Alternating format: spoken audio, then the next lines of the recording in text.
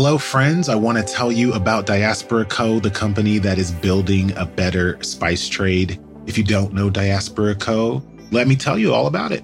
You want to know, how are they building a better spice trade? Well, first and foremost, they're paying farmers 4 times the commodity price and 3 times the fair trade price.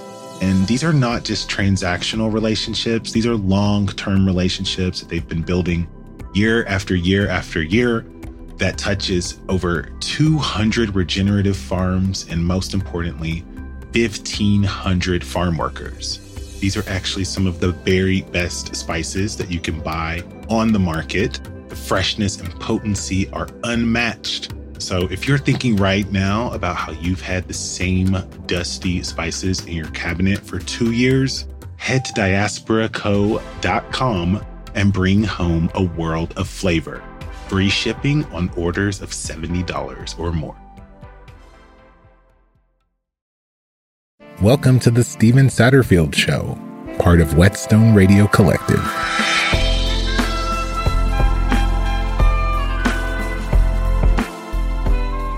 Welcome back to the show. Today's guest is one of my favorite poets and cultural commentators on earth, Hanif Abdurraqib.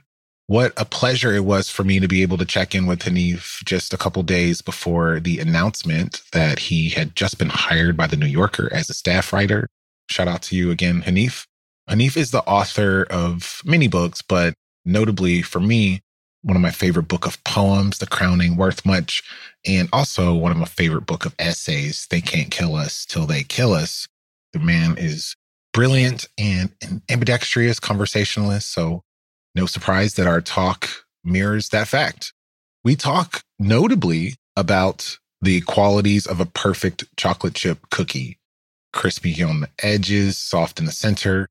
We talk about Twitter. We talk about hoops. We talk about a bunch.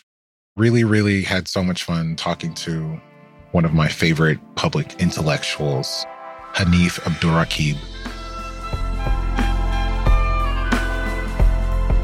Brother Hanif, home for you is Columbus, Ohio. I feel like I know you through your work and reading you over these years.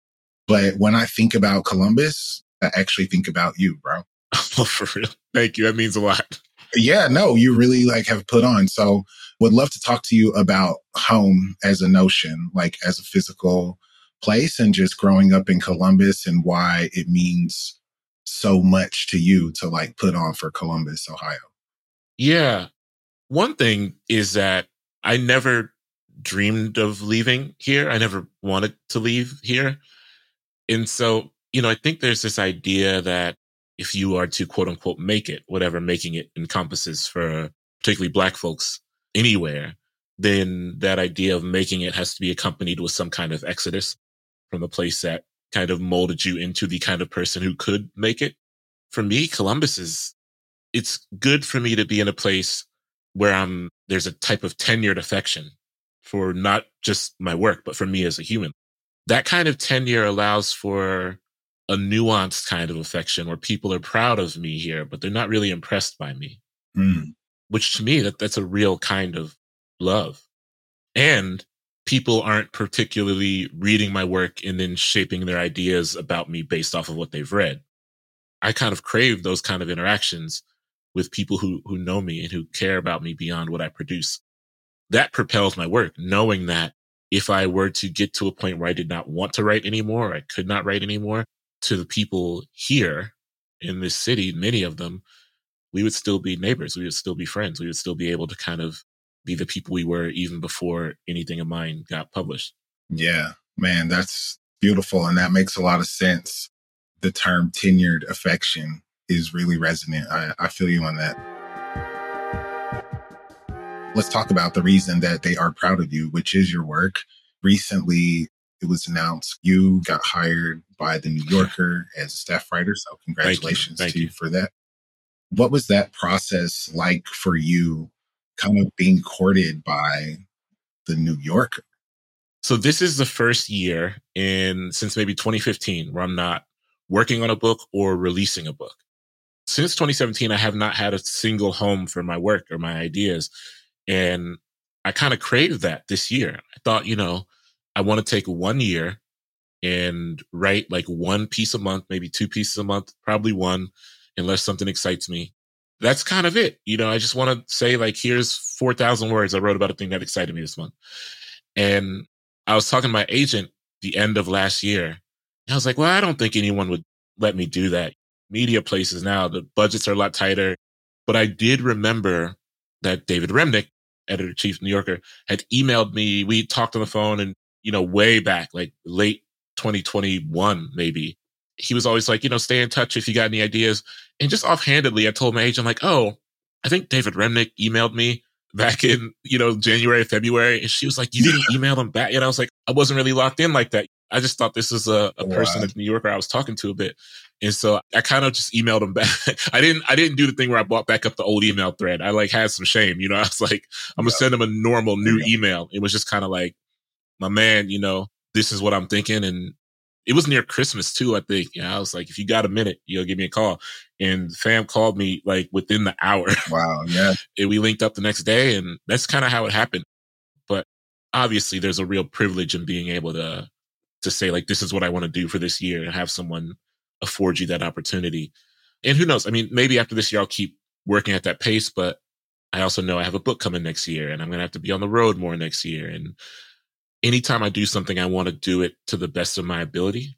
And I want to pursue my obsessions and excitements to the ends of the earth. And I can't always do that if I'm on a plane every few days. No doubt.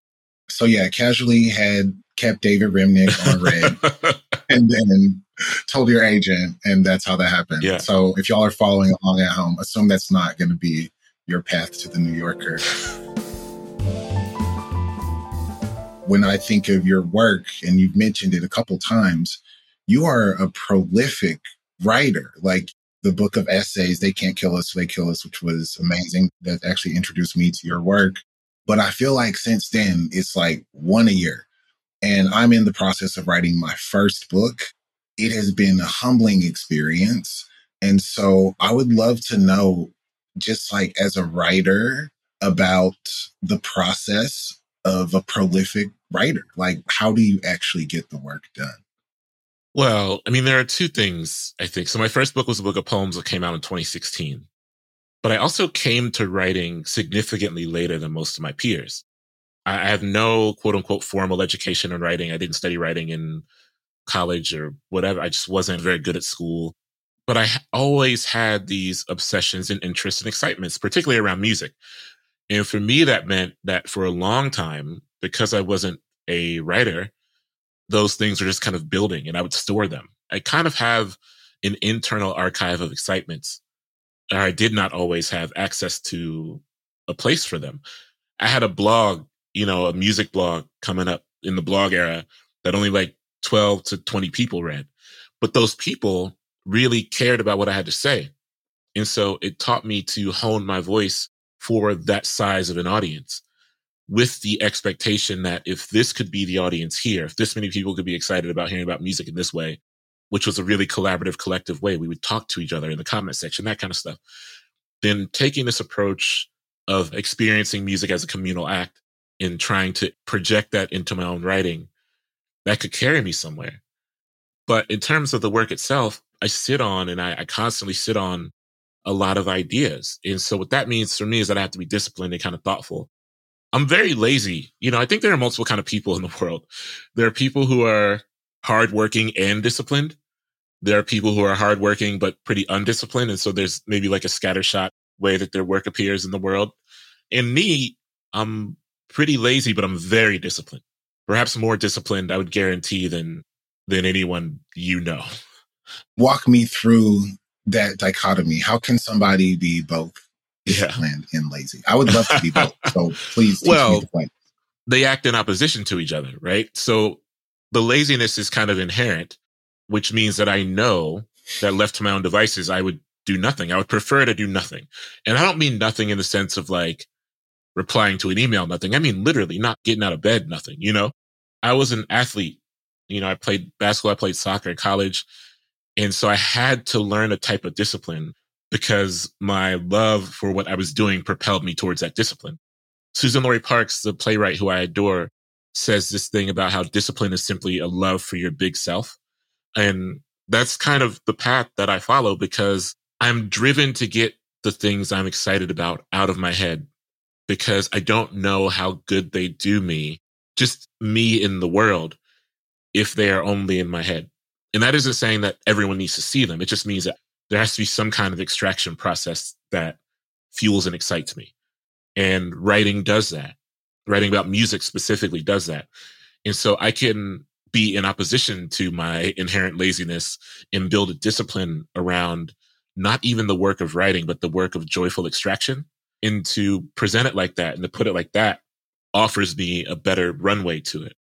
And I cannot stay in bed because I would much rather be in pursuit of some revelation that might arrive to me in the process of doing this work. So that's how I act in opposition to my own laziness. Yeah. No, I hear that. So as far as the distribution of your work, I actually first came to it on twitter.com. I'm sure a lot of people have met you there. You've been an active user there. I don't even know how long, like very long time, probably over a decade. Yeah, at this point, I think it's over a decade, which is unfortunate in so many ways. Yeah, I mean, you know, I think it has all of our timestamps on there. So yeah, let's talk about that for a second because, you know, you're a critical mind, a thinker. Since it's been acquired by Apartheid Clyde at a ridiculous number, it's not just an embarrassment. The actual experience has been degraded in a bunch of different ways. At minimum, we can all agree on that. Yeah. But I'm curious, like, what your relationship is to Twitter now as someone who has been on the platform, had relationships and opportunities, but seeing this like peculiar degraded phase that it's in right now. Well, definitely the experience is different and more challenging in many ways. But I'm kind of cynical about Twitter in that I think that for several years, its main propulsive ingredient has been, maybe this is unkind, but I think it's been both propelled by expressions of cruelty and the ability to witness cruelty. Mm-hmm. And to take that witnessing of cruelty and present it as entertainment. Now, that has been ratcheted up, I think, in the recent months, of course, as well as just the user experience of the site has changed. But I do think the site's propulsive force has been a type of cruelty that concerns me broadly. The challenges I have with it now, and I think it's maybe always been this way, or it's been this way for a long time, and I'm just getting older, is, you know, plainly the way I think people talk to each other. It is a cruelty-first conversational approach. And so what I found is that I've had to really adjust what I talk about on there and why. And as that kind of container of things narrows and narrows and narrows, for me personally, there's going to come a point where it's like, okay, well, now I'm out because this container is so narrow. I think being witness to cruelty begets cruelty.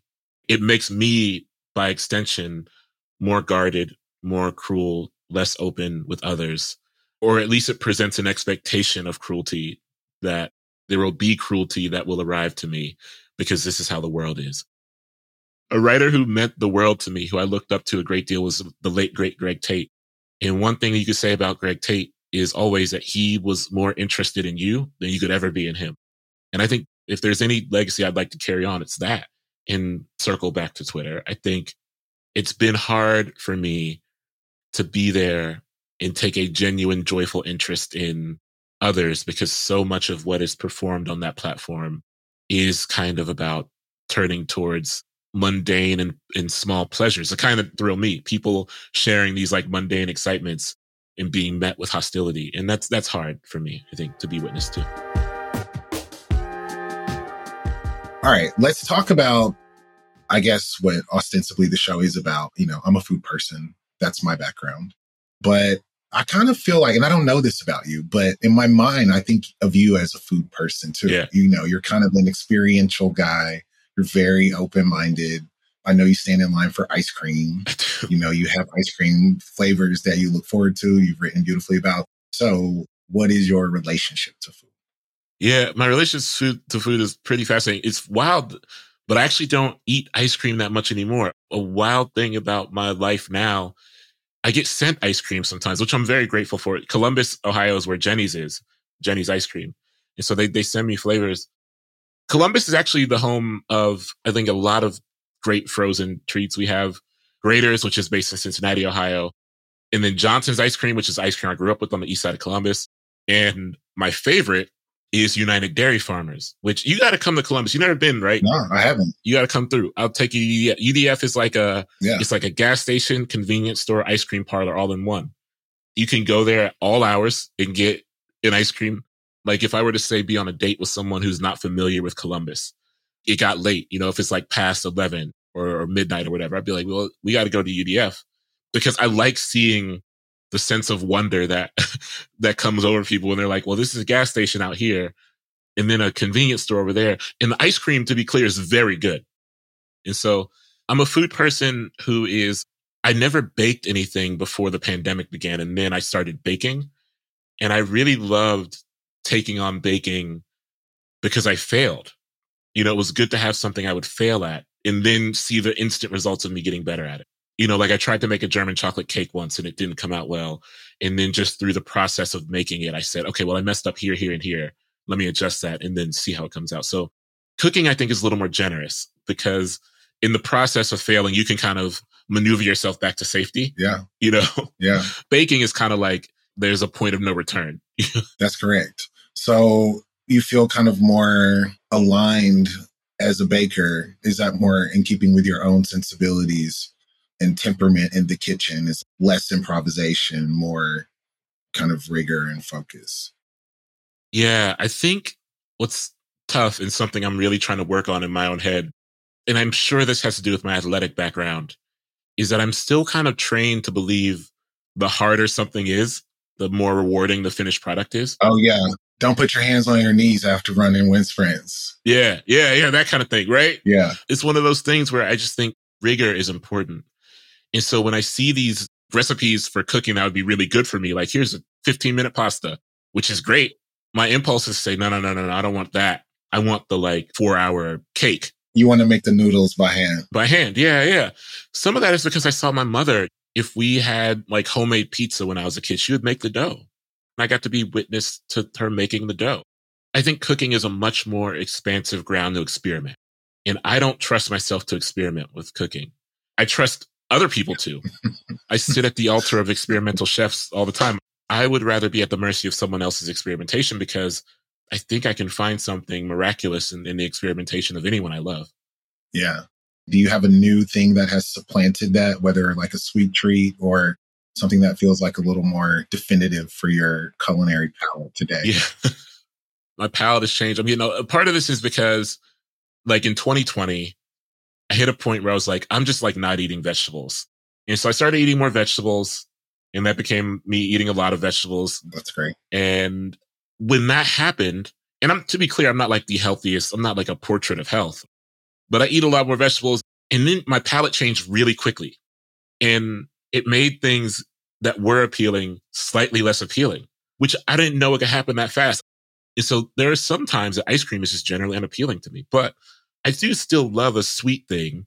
But now it's kind of simply defined sweet things. I just love a really good chocolate chip cookie with maybe some sea salt. You know what I mean? Heavy flakes, big flakes. Heavy flakes. Yeah. I really love a moderately sized, but really well-made piece of cake without too much icing. And you know what else? I don't know if you have this experience, but I love cinnamon rolls. I really like a cinnamon roll.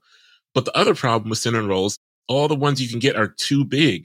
They're way too big. Way too big. Dry, too. And dry. As far as the chocolate chip cookie, because I love a chocolate chip cookie, I think it's actually the superior cookie. Is the benchmark to judge any bakery. What is your definition of perfection when it comes to chocolate chip cookies? Okay, I have a good answer for this. One, heavy flaked on the sea salt. I like larger chips. I would rather larger chips, evenly distributed, as opposed to an over chipped chocolate chip cookie. Can't be too chippy. Can't be too chippy. I like a soft cookie, but with a circumference that is a bit crispy, the outside circle, and not even crispy, hard, Chips Ahoy type crispy, but crispiness that gives way to softness, that lets you know softness is arriving. Much it should be falling in love. that point where you are on perhaps like date number 2 or 3 with the person and you realize it's going somewhere good. You've gotten around the hard edges of awkwardness and discomfort, and you now are veering directly into the potential for abundant softness. Yes. That is also what a chocolate chip cookie should be, I think. The edges should be crisp but not offensive or harsh, crisp enough to let you know that something good is coming. There's a line in the poem I love, at the end of my suffering, there was a door. And I feel like that is, I like a chocolate chip cookie that's crisp enough to make you suffer a little bit for what's coming. Yes. You just workshopped a poem at minimum with that descriptor. And I have to agree with you. I really think distribution of the chips is important. We talked about the big flakes. I hear you on that. The crispy, but not hard edges that move into a soft core. I like that. And also, as a wine person, right, I was trained to, all the food has to go with the right beverage, right? So it's like drinking and eating is really one thing. There's no hierarchy. So a chocolate chip cookie is really a conversation to me about coffee. It's coffee time. I really think about it as the perfect sweet and salty counterpoint to like a bitter cup of coffee. Yeah. So that's kind of like my relationship to it. In my new book, I talk about the very thin difference between enjoying food and enjoying a meal, using my father as kind of the blueprint for this. My father is bald, and when he really gets into loving food, his head starts to sweat, right? Oh yeah, same for my daddy. Yeah, it's kind of how it is, and yeah. When I was a kid, I used to watch my father prepare to eat. And he was a man who just really enjoyed the process of a meal. Yeah. He enjoyed getting his plate in order. He enjoyed kind of turning the plate towards the thing he wanted to enjoy first, that kind of stuff. So he enjoyed the before and after and not just the consumption. And I think there's something about that has stuck with me particularly in terms of fruit. I enjoy slowly peeling a fruit. I love peeling an orange or a clementine and just like revealing what's underneath that I can consume, that kind of stuff. Yeah. No, I hear you on that completely. Can I ask you one question about food real quick? Of course. So, do you like pancakes? Oh my God, I love pancakes. Okay. I am someone who, for some reason, only enjoys the center of a pancake. And so when I eat pancakes, I tend to just eat a horrific kind of circle in the middle. Yeah. And the edges are left behind. Is there a pancake you've had in the world that might be good for someone like me who is averse to the edges of a pancake, but much like the cookie, okay, I find the edges. Yeah, you beat me to it. I was like, there's a bigger thesis here, I think, with your preferences, which is you don't really care for the edges. Yeah. I like to get to the softness as quickly as possible. So this is also giving the Seinfeld top of the muffin episode. Yes. Yeah. I don't know why this is coming to mind, but I'm imagining like a circular mold. Oh, yeah. Right? Where you could just basically have your pancakes and then shove like the mold right in the center, remove all the edges, and then you would just have this beautiful, fluffy center only of pancakes. You should try that. You want Japanese pancakes. Japanese pancakes? Yeah. They're very thick. Yes. I'm going to save that in my... Oh, yeah. Look at that. Thanks for that addition, Celine. They're more like souffle-esque. I think they got a little more rise. They have a smaller circumference. Wow. I'm looking at photos right now. I have to find these. Yeah. Actually, I need to look at them. Thanks for that intel. File that under news you can use. The last thing I want to ask you about is you've mentioned a couple times that you were a hooper, you played soccer in college. So talk to me about your hoop game. I was a hooper too. I'm curious, what was your hoop game like growing up as a player, as a hooper, but also who were you tracking and rooting for as a young hooper? Wait, do you still play? I'm retired, bro. I'm scared. I'm really scared. I want to play. I haven't played in years, and I feel like every day that goes by, it's going to be harder for me to come back into the league. Are you a tall person, though? Yeah, I'm tall. I'm 6'4". I thought so. Like, watching the show, I was like, I think he's, like, very tall. So I'm, like, 5'7". And so... Okay, yeah. I mean, hey, I'm from Atlanta, baby. That's Spud Webb. That's one of my main guys. one of my main guys. So obviously you were a point guard. You were running point.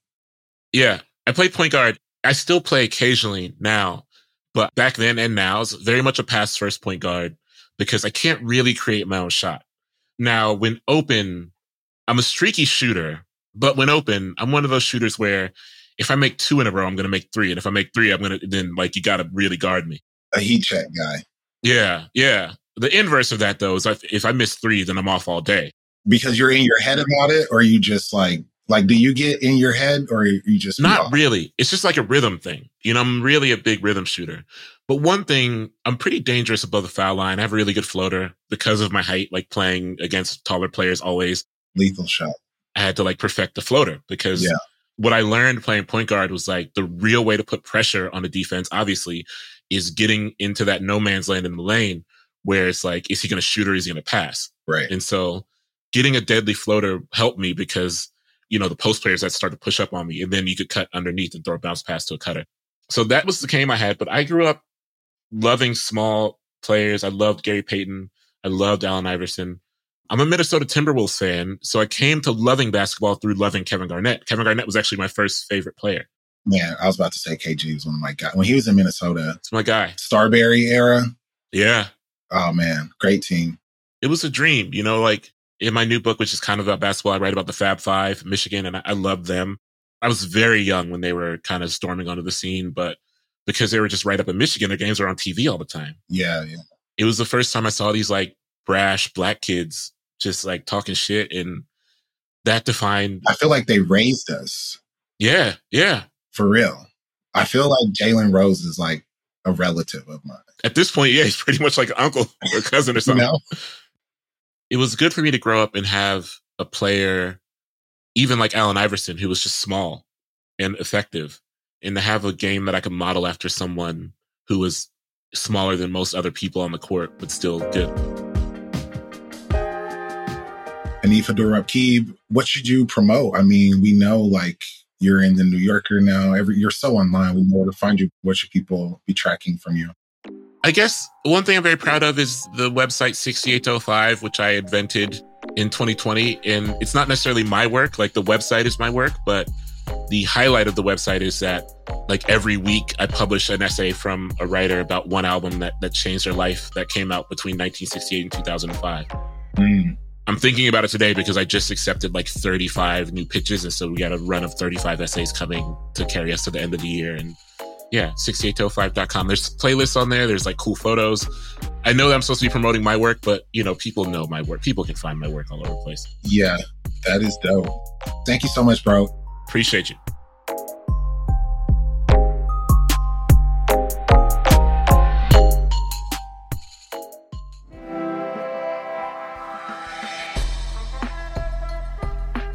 Thanks very much to our executive producer, Celine Glazier, engineer, Max Kodolchek, audio editor, Bethany Sands, video editor, Ilgen Cordogon, and associate producer, Quentin LeBeau.